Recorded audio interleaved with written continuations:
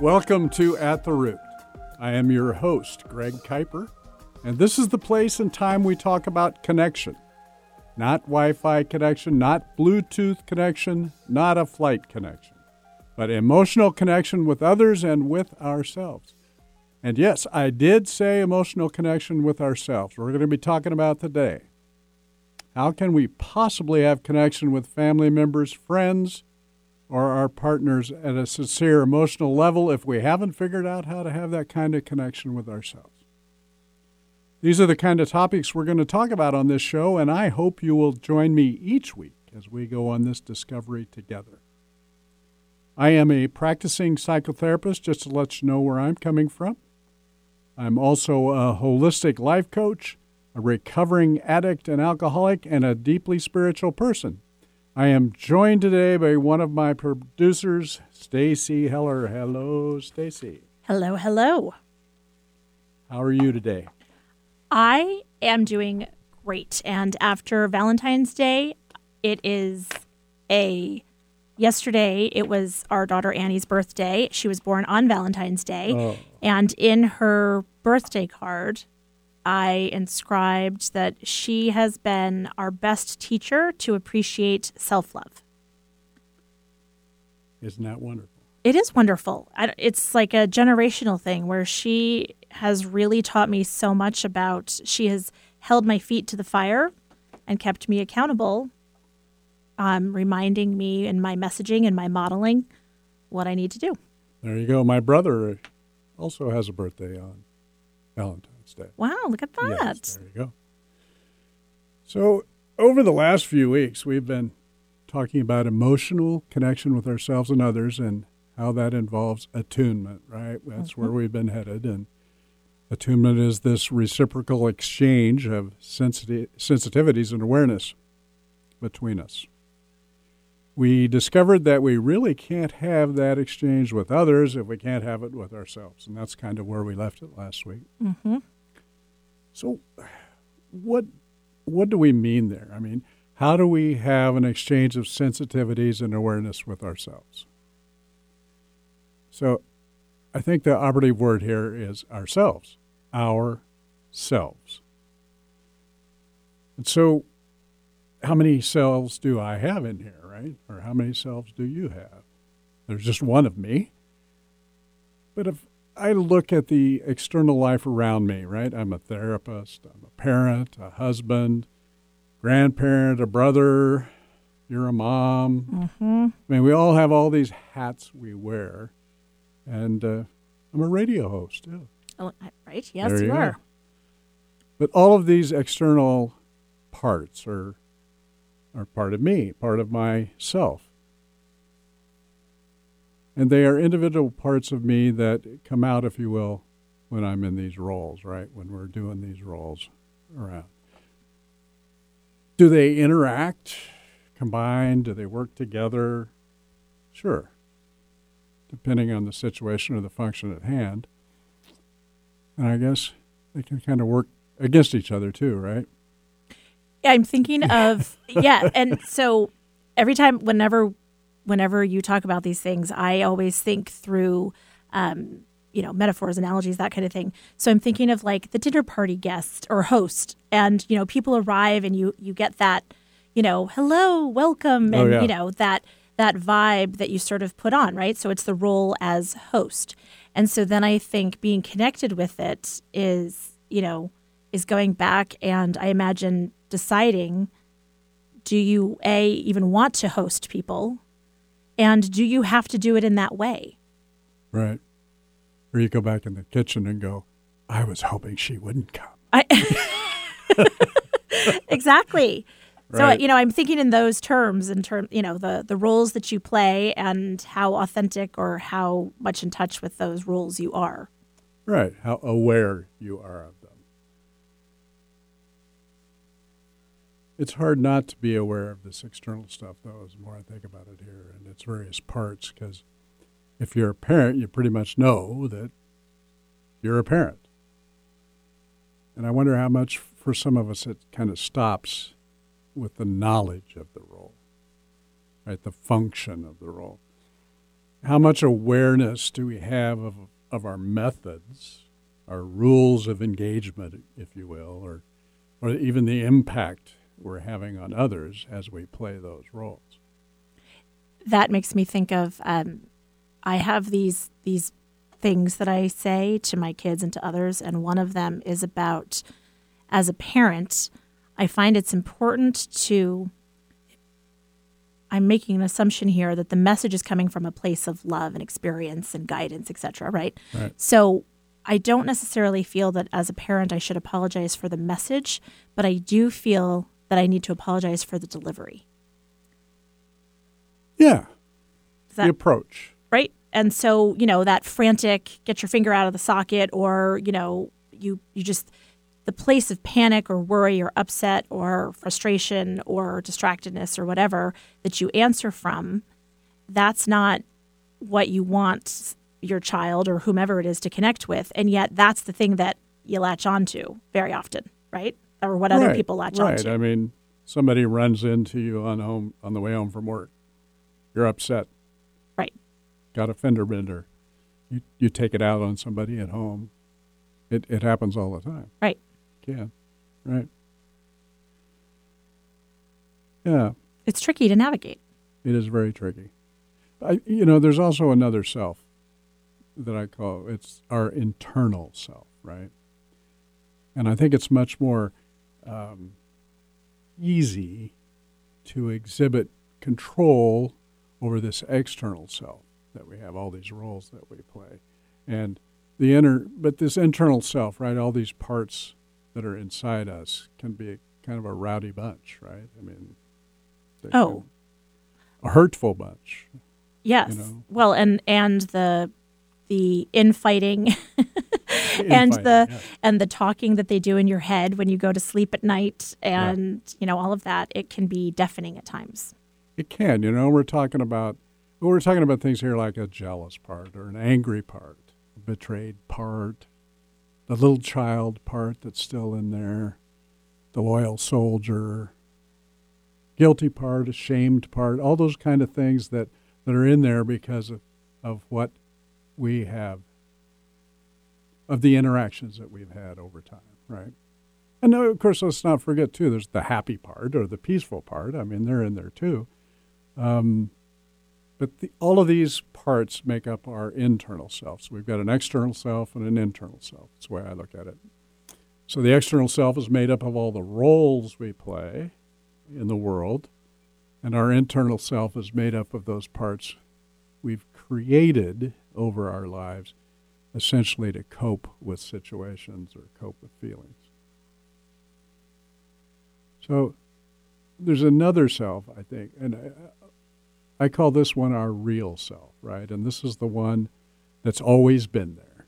That you can call it the spirit, the soul, consciousness, whatever, however you like to explain it. But it's been there since you were born, and I believe it's always been there way beyond this physical existence, but that's just my opinion. Regardless, it's definitely been there the whole time we've been alive, since we were born. And in the womb, really, because there's mounting evidence that this emotional attunement we've been talking about is happening between mother and child in vitro also. Mm-hmm. So at birth, this real self is the pureness, right? It's vulnerable. It hasn't been affected by life, if you will. It's attuned with itself, and it's open. It's ready to do its part in the exchange of sensitivities and awareness with others, right? As much awareness as it had. We've talked about what happens next over the next months and years as this real self receives the sensitivities and awareness from others in this reciprocal process of attunement. Mm-hmm. Rarely I believe in this real self, the real self interacting with other real selves in this attunement, right? And certainly not long. Our external self starts to develop. It just happens, right? We become a daughter. We become a granddaughter. As time moves on, we become a playmate or a classmate or a student. Or it just, these things happen to us. Sometimes we choose them, sometimes we don't, right? I just look back sometimes, I wonder how in the world did I develop all these roles, these external things that have happened to me over all these years, you know? Mm-hmm. How did I become a psychotherapist? How did I, you know, I mean, there are so many paths that we can take or could have taken, and we end up with the roles that we are in now. I don't know how it works. I don't know. It reminds me of the movie Sliding Doors with Gwyneth Paltrow and all of these moments in your life that, you know, if in the movie, like, you know, she made the subway, I think it was in England, so that's not what it's called, but and versus the life that you would have if she didn't make it. So the roles that you have and how they impact you versus if you didn't have those roles. And, you know, the hang-ups that come with that. It makes me think of, as you're talking about this, it makes me think of actors, right? What's my motivation behind the role? I'm playing the part of a coworker and, you know, so what's my motivation? And, you know, all of those things. And so, Right. you know, you're talking about something is not how to, A, how you present, or B, what perhaps your motivation for the role is, but you're talking about even going further into that real self and how that touchstone can be there. Right. And this internal self that emerges too, you know, as we accept these roles that and we begin to play the parts, and they're generally used as coping mechanisms, right? So, Right. So how we play the role is based on how we're going to survive the role best. Yes? right. Okay. So yeah, these internal roles develop most often in order to cope with the influence of all these other selves around us, these other people's internal and external selves. And this just goes on for years and years and years, and we've talked about it. We're on autopilot. Sure. It keeps going, and but what happened to the real self? Where'd it go? You know, the one with the purity and the sensitivity and the truth, the one we were born with. That's the real you. You know, it could come to the rescue. It could be the knight in shining armor here, right? But where did it go? Where is it? And I think we hide it, or it just becomes hidden. Well, and how do you recognize it? Even if it were to rear its head, how do you recognize that it's because I would imagine if we have built a foundation of all of these personas and roles and ways of coping, etc., that our real selves might be a little inconvenient to those choices that we've made over time. Very inconvenient. that's you know, yeah. Right? And Yeah. so how do you then A, recognize it, and then B, accept it? Yeah. Oh, or find it. I mean, it's in there. It's always there. It never changes. We always have the pure, this is my belief anyway, we always have this pure inner self that's the real you, without all these other encumbrances, if you will. And it's always there. It's just kind of hanging out in the wings or whatever. You know, it takes at some point as we start developing these external lives, there's the external self and our internal self with all these the inputs from there, and we become more and more aware of those, we lose the awareness of the real self. You know, it takes a back seat, and then it gets shoved to the back of the bus, right? Mm-hmm. And then all the baggage gets piled on top of it in the back of the bus, and then it's like, where is it? We don't know. We forgot. And it's always there. And I think this is where all this awareness comes in that you and I keep talking about. we become aware of our real self, and at the same time, we can become aware of how much attention, how much awareness we're giving to our internal and external selves, right? I mean, that's where the focus is. And how do we balance out this? We learn to listen less to the internal and external self and more to our real self, right? We balance it somehow. The voice of, I like to call it we listen to the voice of purity and truth rather than the voice of fear, because that's most often where the internal and the external self come from, is a voice of fear. It's been given to us, handed to us, taught to us, pounded into us, whatever, over time. And meanwhile, the real self's in the back of the bus, buried in the baggage, or in the closet, shut away. And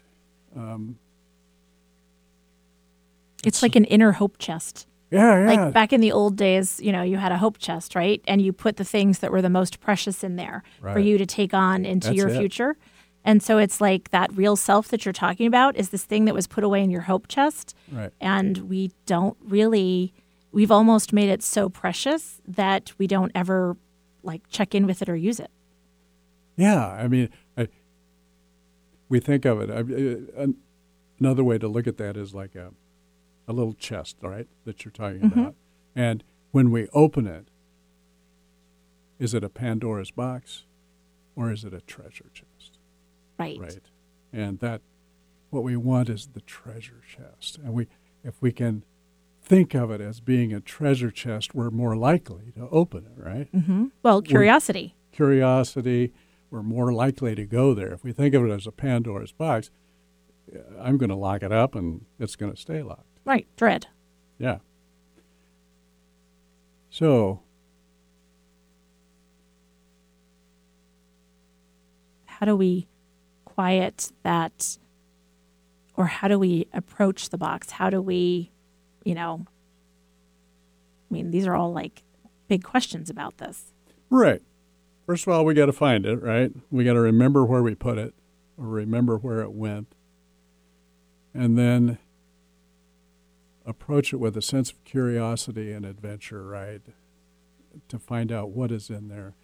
Most of the time this curiosity comes to us in times of change, right? Or in times of change. In times where things aren't going right in our lives. Right. Whatever it is. Relationships, the job, just internal peace. Whatever it is, if things aren't going right and we want to change. Or maybe we don't want it, but we need a change. Sure. Like the role is no longer relevant, or we're not doing so well with the role. Yeah, we're tired of playing those roles. And the real self is there to come out and help us with that, I think, as soon as we find it. And this reminds me of when I used to work with an image consultant. I would focus on accessories a lot. Things, the type of thing that, family jewelry that you put away like in the hope chest for someday, right? And you never wore it because you didn't want it to be stolen. You didn't want it to be taken away from you. And so the argument that I made with clients very often is it's already been stolen from you by hiding it away. So, the people that you're afraid of stealing it from you, okay, they're not going to take it, but you took it from yourself. And that's reminds me of what you're saying to us is that, you're worried about these roles and these internal self and the external selves taking this, but we've almost taken it from ourselves first. We have. And then it's just become automatic over all this time. I mean, we don't think about putting awareness to this internal and external self. It's just there. And in order to function in today's busy world, it just keeps going, and now things aren't right. We're not feeling good. It's uncomfortable. There's a feeling of loss or just trouble. in our lives.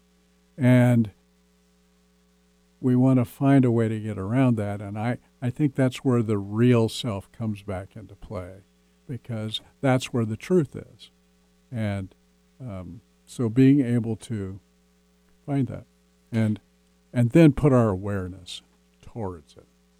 What is this? And how can I be in that space with that awareness rather than always in this other space with the awareness of the guilty part or the shameful part or the angry part or the way too busy corporate executive part, whatever. I mean, we've got all these parts vying for us, vying for our attention, I guess, if you will, our awareness, and that real self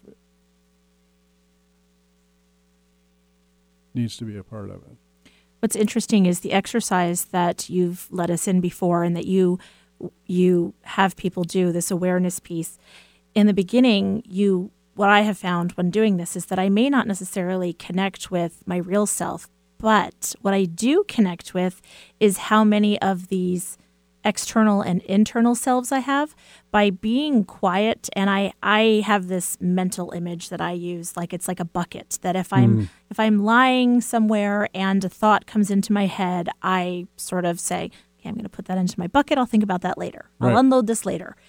And the number of thoughts that come from those external, I don't have time for this, or I can hear the cat meowing or whatever, or internal, shoulds, woulds, can, can't, won't, those thoughts come into your head. So in the beginning, it's like the first step is just realizing these layers that you're talking about and being comfortable with just putting them in this bucket to the side for a while until you can quiet all of that.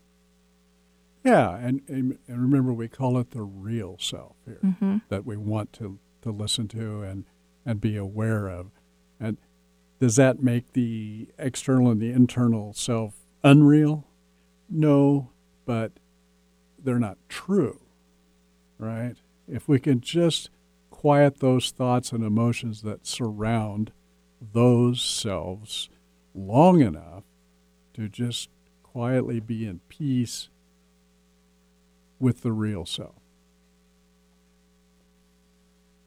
That's where we want to head with this, with awareness, I think.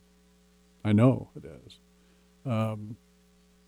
The more we can train ourselves to be in tune with the real self, the more we can balance our lives and not be so focused. Have the focus for our attention be on the troubles and all of those internal parts that are being rowdy inside us, causing problems. And those internal parts that I just call it rowdy or whatever, or unhelpful, those internal parts are the parts that make our external lives more difficult, right? Here we are, a teacher, a mother, whatever. And if our internal parts are in turmoil, how can we be as effective as that parent or teacher as we can be, right? We can't. Right. I'm thinking of it in terms of like the narrative, right? So if the inner narrative is I'm not close to my significant other because of fill in the blank reasons why, then that affects the external self and how you interact with, how you connect and whatever. Meanwhile, the real self, there may be something there that if you were to pull away all of those narratives and those external relationships, you might find something out. Yeah, I'm sure you will. And those are the times when we start feeling the need for change. It's just kind of a nagging feeling sometimes. And in those moments, it's the time that we want to look for different awareness. Do you think it's a need for change, or do you think it's an intrinsic need to feel like you're going home or going back? Oh, I like that. Yeah. Right? That's When it, you get yeah. that like itchy sense Right. that I'm thinking of, it's like, That's very good. Yeah. right? When we feel that, perhaps what we're really feeling is that we need to get back to ourselves. We need to go take the baggage off of the real self in the back of the bus and get it up to the front of the bus. And yeah, that's what we're missing. And at some point when we miss that, when it comes to such a level that we want to go looking for it, that's when we can find that awareness, I think. Oh. This is difficult stuff. Yeah, it is. And you know what we're going to do? Let's go into some skills and some tools to help us find this awareness so that as we're looking around wherever it is, in the bus, wherever it is for this real self, we've got some methods that we can use to find it. So that's where we're going to go. All right. Meanwhile, if people want to connect with you, they can listen to At the Root on their preferred podcast platform, or they can go to kuipercounseling.com to learn more about you, learn about your webinars, and read your blog. That's right. And remember, at the root of connection is awareness. So please stay aware out there. See you next week.